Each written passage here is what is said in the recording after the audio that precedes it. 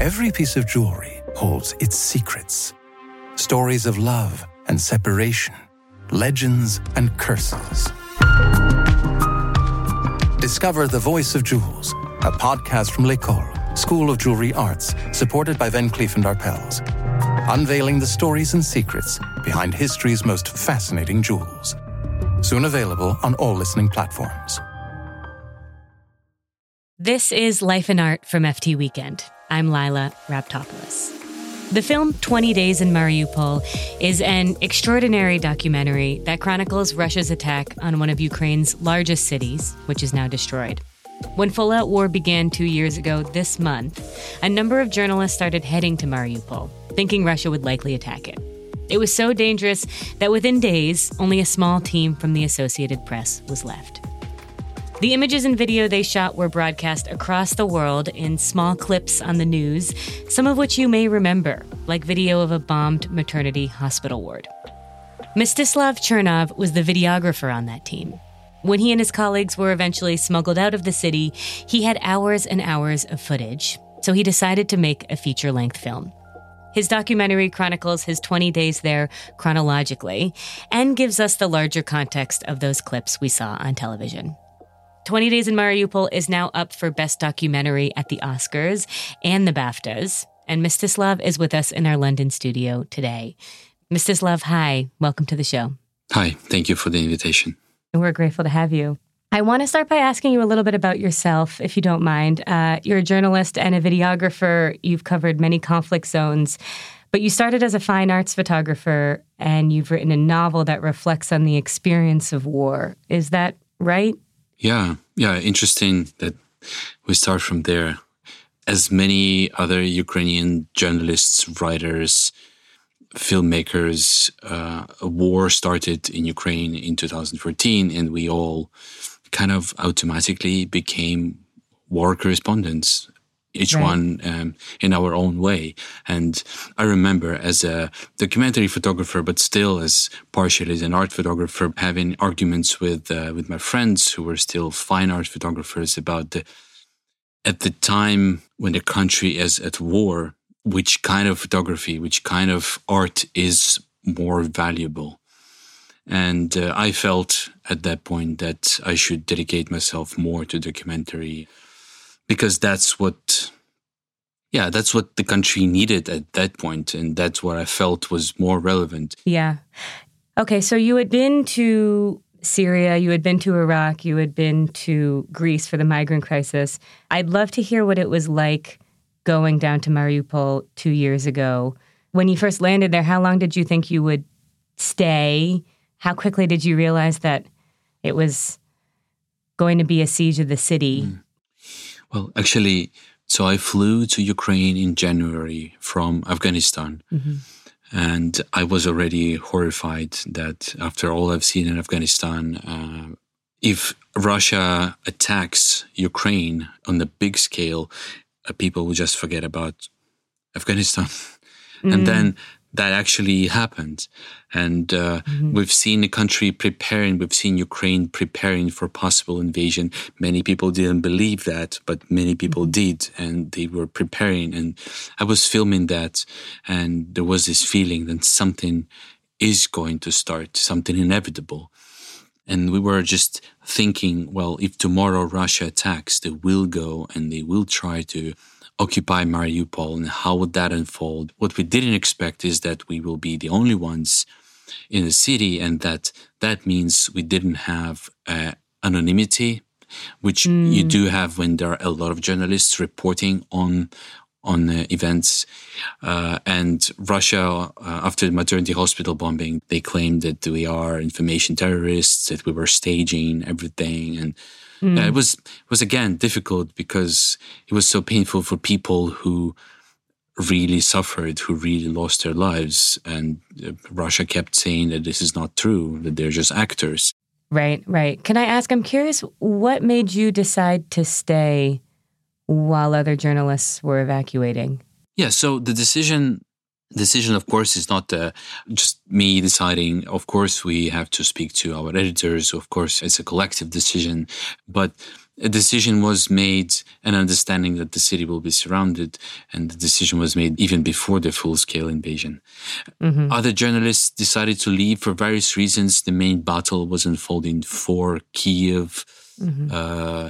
And I remember editor telling me, Mstyslav, maybe you should go back to Kyiv. And I said, look, we should stay here. We should stay in Mariupol because it hasn't started yet for this city. And when it starts, it's going to be horrible. You knew, yeah. For listeners who haven't seen the film yet, can you just give a sense of what you saw in those 20 days?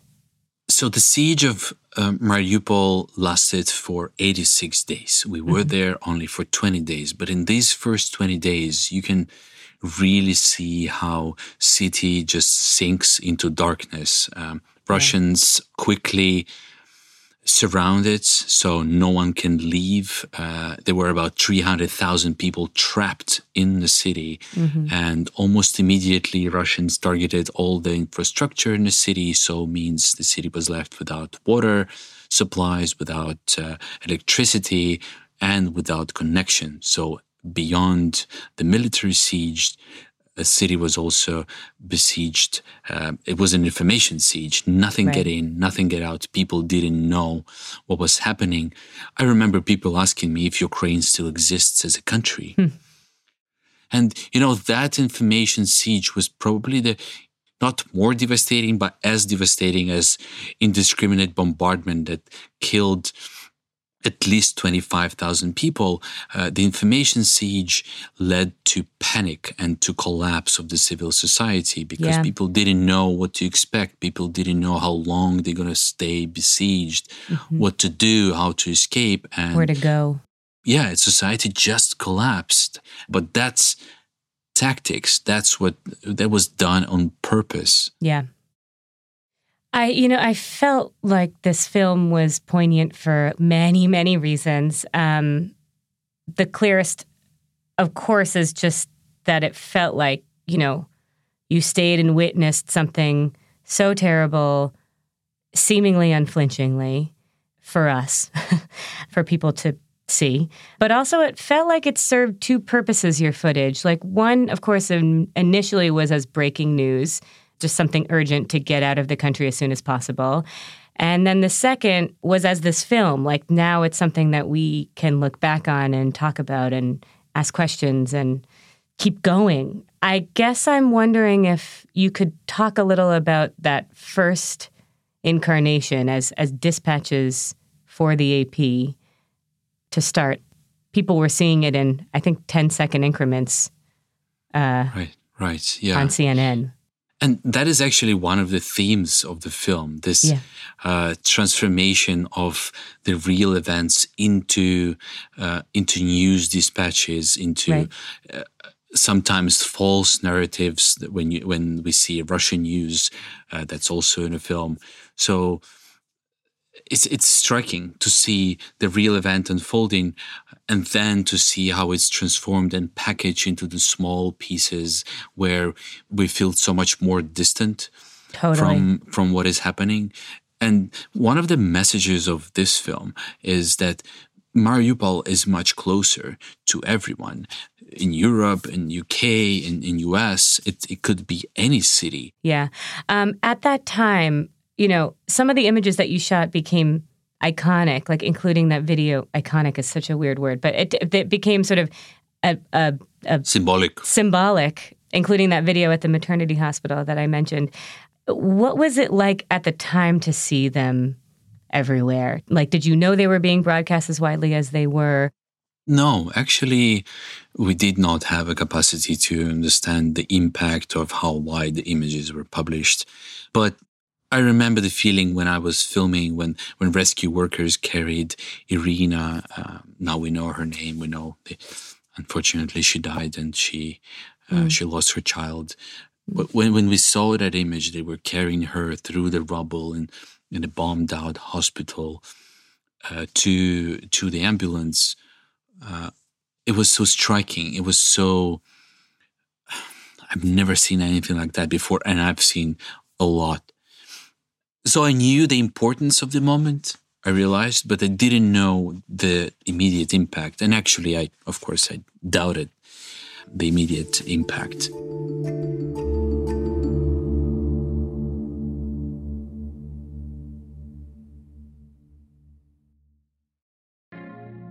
The 2024 U.S. presidential election is in full swing, and I'm not going to lie, it's a lot. To help you make sense of the information overload, we're launching a new U.S. politics show. It's called Swamp Notes from the FT News Briefing, and it's hosted by me, Mark Filipino. Tune in every Saturday morning for insights from FT journalists and a global perspective on the election. Listen to Swamp Notes by following the FT News Briefing wherever you get your podcasts. Mstyslav, what about the second sort of incarnation of these videos? I mean, were you filming everything that you were seeing? Like, how much footage did you have? When did you start thinking of this material as a film? That was the breaking point. The maternity hospital bombing was the point where I thought, well, this story is much more symbolic and is much bigger than I thought before. You can actually see how the editing style and how the shooting style even changes throughout the film. Yeah. It starts more of a news dispatches, and as we go forward, we see how the style of filmmaking and the editing becomes more cinematic, if I can say that. I didn't even think I will survive. Planning a film at that stage would be absurd. But we did escape, and I had 30 hours in my hands, 30 hours of footage. Not that much for the documentary, but much more than we've published at that point. Yeah. I know you've written a novel about war, and it seems like you've thought a lot about how we talk about war and how we process war as a culture. And I'm curious if you could tell me a little about how that translated into the choices that you made with the film. I am also writing a novel now about Mariupol. A very different perspective, different story. The point is that for each theme, for each story, you probably have to pick the most matching medium. And what happened to Mariupol needed a very documentary approach, needed a very realistic approach. Yeah. I felt that a story has to be told in a real time, in a way to bring the audience into the experience of war. Yeah. Just to feel how is it. Mm-hmm. When we experience war through news, it seems very far, and these are just pictures. But what I really wanted to do is I wanted to take the audience and bring them inside the city, just to show how it really feels to be trapped and to be afraid every minute of the day for your life, and to be hungry, to be in pain, and to feel joy and hope sometimes, the variety of complex variety of feelings and emotions. And for that, we have a very realistic, very raw visual language that we use in the film to bring the audience right into that story. So, but I think the complex stories, especially like war, they need to be told in different mediums. Yes. That's what shall be done later. Right now, when the war is still unfolding, when the bombs are still falling, we need something immediate. Also, if you think about the collective memory of Ukraine as a country, or humanity as those who survive together on this small planet, we don't experience our history through news dispatches or through headlines in the newspapers. We experience our history through longer forms. So it's very important to have the history in this form. But the time will come when we need to reevaluate what we lived through and turn to other mediums. Yeah. I'd love to ask also, while we have you and as we're living through this, is there anything that you're finding that Ukrainians think is missing from the narrative right now around this war? I think maybe it is what's missing from a perspective of people in US or in Europe is that the fact that Russia right now is not at war with Ukraine. They claim for their internal narrative, but also export narratives that they are at war with US, they are at war with Europe and not with Ukraine.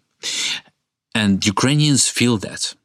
Ukrainians feel that they are also fighting right now not only for Ukraine, but for all other countries that Russia is claiming that they're fighting for. And sometimes it's quite upsetting for Ukrainians that not the lack of the support, but just lack of understanding that Russia is actually right now is at war with the US. Basically, that's what they say. And many people decide not to notice that. Many people around the world decide not to notice that. That's what I see when I speak to Ukrainians. Mstyslav, my last question for you, and we're really grateful for your time, is just what we should take away. Whoa, that's a big question.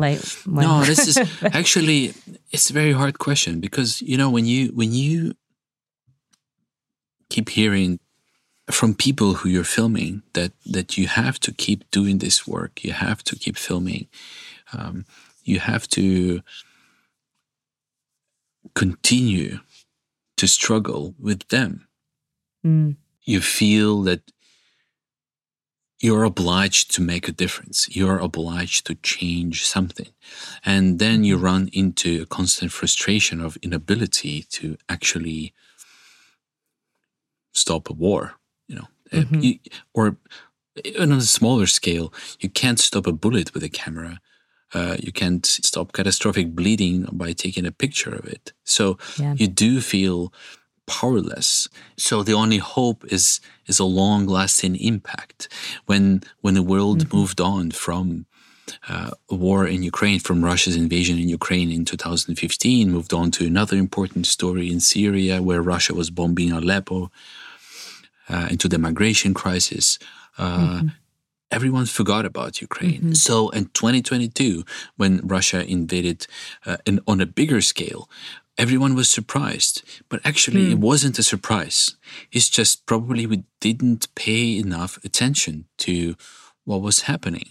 So I really hope that with my attempts to keep the story alive, to keep the memory of everyone who lost their lives, to keep the attention to Ukraine and to what's going on right now in Ukraine, I will make at least a small difference in people's minds. Because as soon as Ukraine is forgotten, this war is lost. Yeah.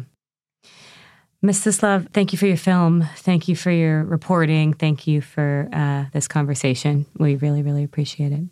I appreciate that. Thank you. Stay safe. You too.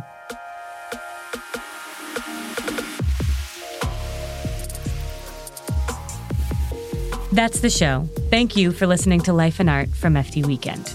20 Days in Mariupol is out now. It's being screened in a number of theaters ahead of the Academy Awards. You can also watch it online for free in the US on PBS.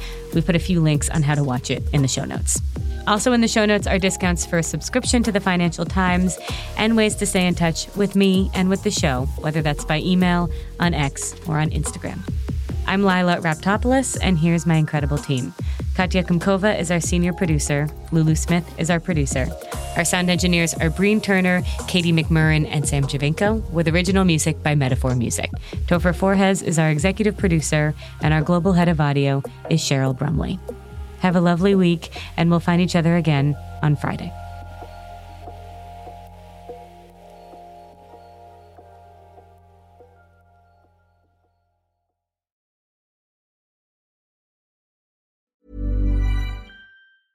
Selling a little or a lot?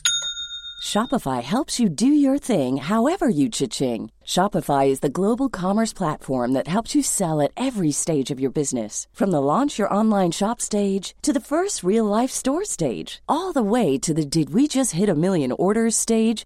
Shopify is there to help you grow. Shopify helps you turn browsers into buyers with the internet's best converting checkout.